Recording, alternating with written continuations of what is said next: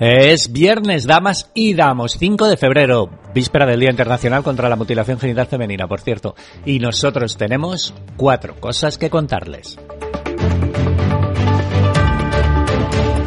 Hoy vamos a proponerles 4 planes para pasarse toda la noche, dale que te pego.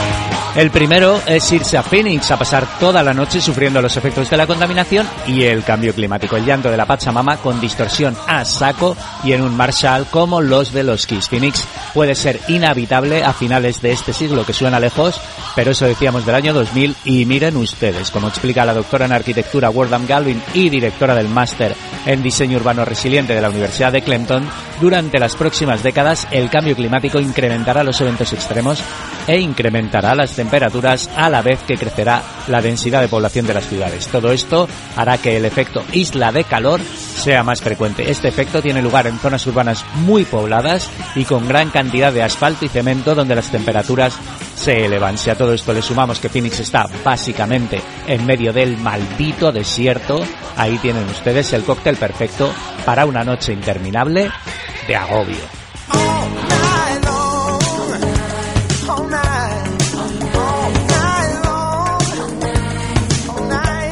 Otro plan estupendo para una noche sin final sería irse a los Hamptons, el gueto del dinero británico, pero allí también ha llegado la pandemia y la nieve no mola tanto.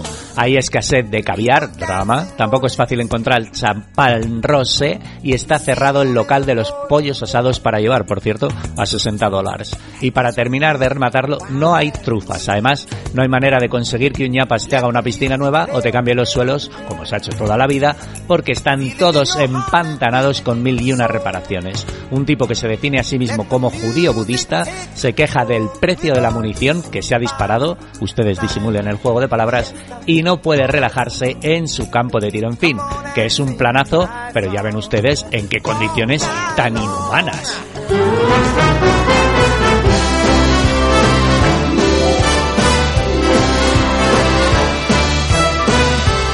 La opción fácil para una noche de viernes, con los bares cerrados, puede ser hincharse a ver series así. Con el cerebro apagado, en Esquire han hecho un ranking con las 30 mejores de HBO. A ver, en el número 1, The Wire, en el 2, The Leftovers y en el 3, Los Soprano, vale, lo básico. En el 4, Sex and the City, que sinceramente se la pueden ahorrar a menos que sean ustedes mujeres y estén solas. No hagan pasar a un hombre por la triste experiencia de tragarse eso, se lo decimos nosotros, que nos hemos chavado 5 temporadas. Después, Juego de Tronos, que seguro que ya la han visto, y el show de Larry Sanders. Ahí sí nos han captado a nosotros. En el 7, VIP.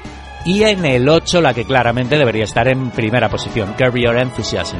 El resto son mierdas variadas, entre las que destacan, por supuesto, Last Week Tonight, aunque nosotros dudamos de que entre en la categoría de serie, pero bueno, y Silicon Valley. El resto no las hemos visto, aunque están Westworld y Chernobyl, que se supone que están bien. En el enlace las tienen ustedes todas. Pasen y vean toda la noche.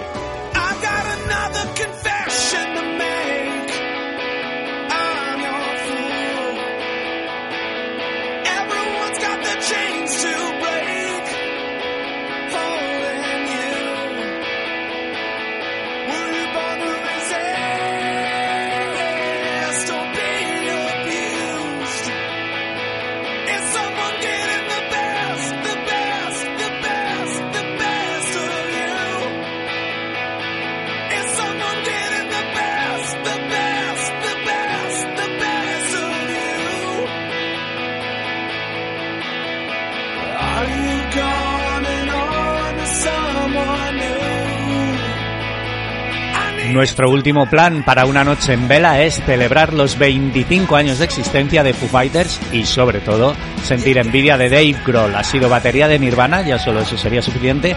Líder de Foo Fighters, ha colgado el cartel de no entrarse en Wembley 2 veces, ha entrevistado al presidente de Estados Unidos, se ha roto la pierna en mitad de un concierto y ha seguido hasta el final mientras un médico le sujetaba el tobillo, está en el Rock and Roll Hall of Fame, ha grabado con los 2 Beatles que quedan vivos y, sobre todo, ha salido en los Muppets 2 veces también. Su última gira les ha generado $114 millones.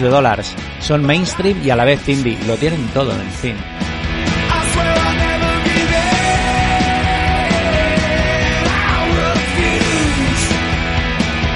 Feliz fin de semana. Esta vez sí, pasen toda la noche en blanco haciendo algo que de verdad les guste, aunque sea el amor, abrazar a la Pachamama o leer si les da un ataque de locura.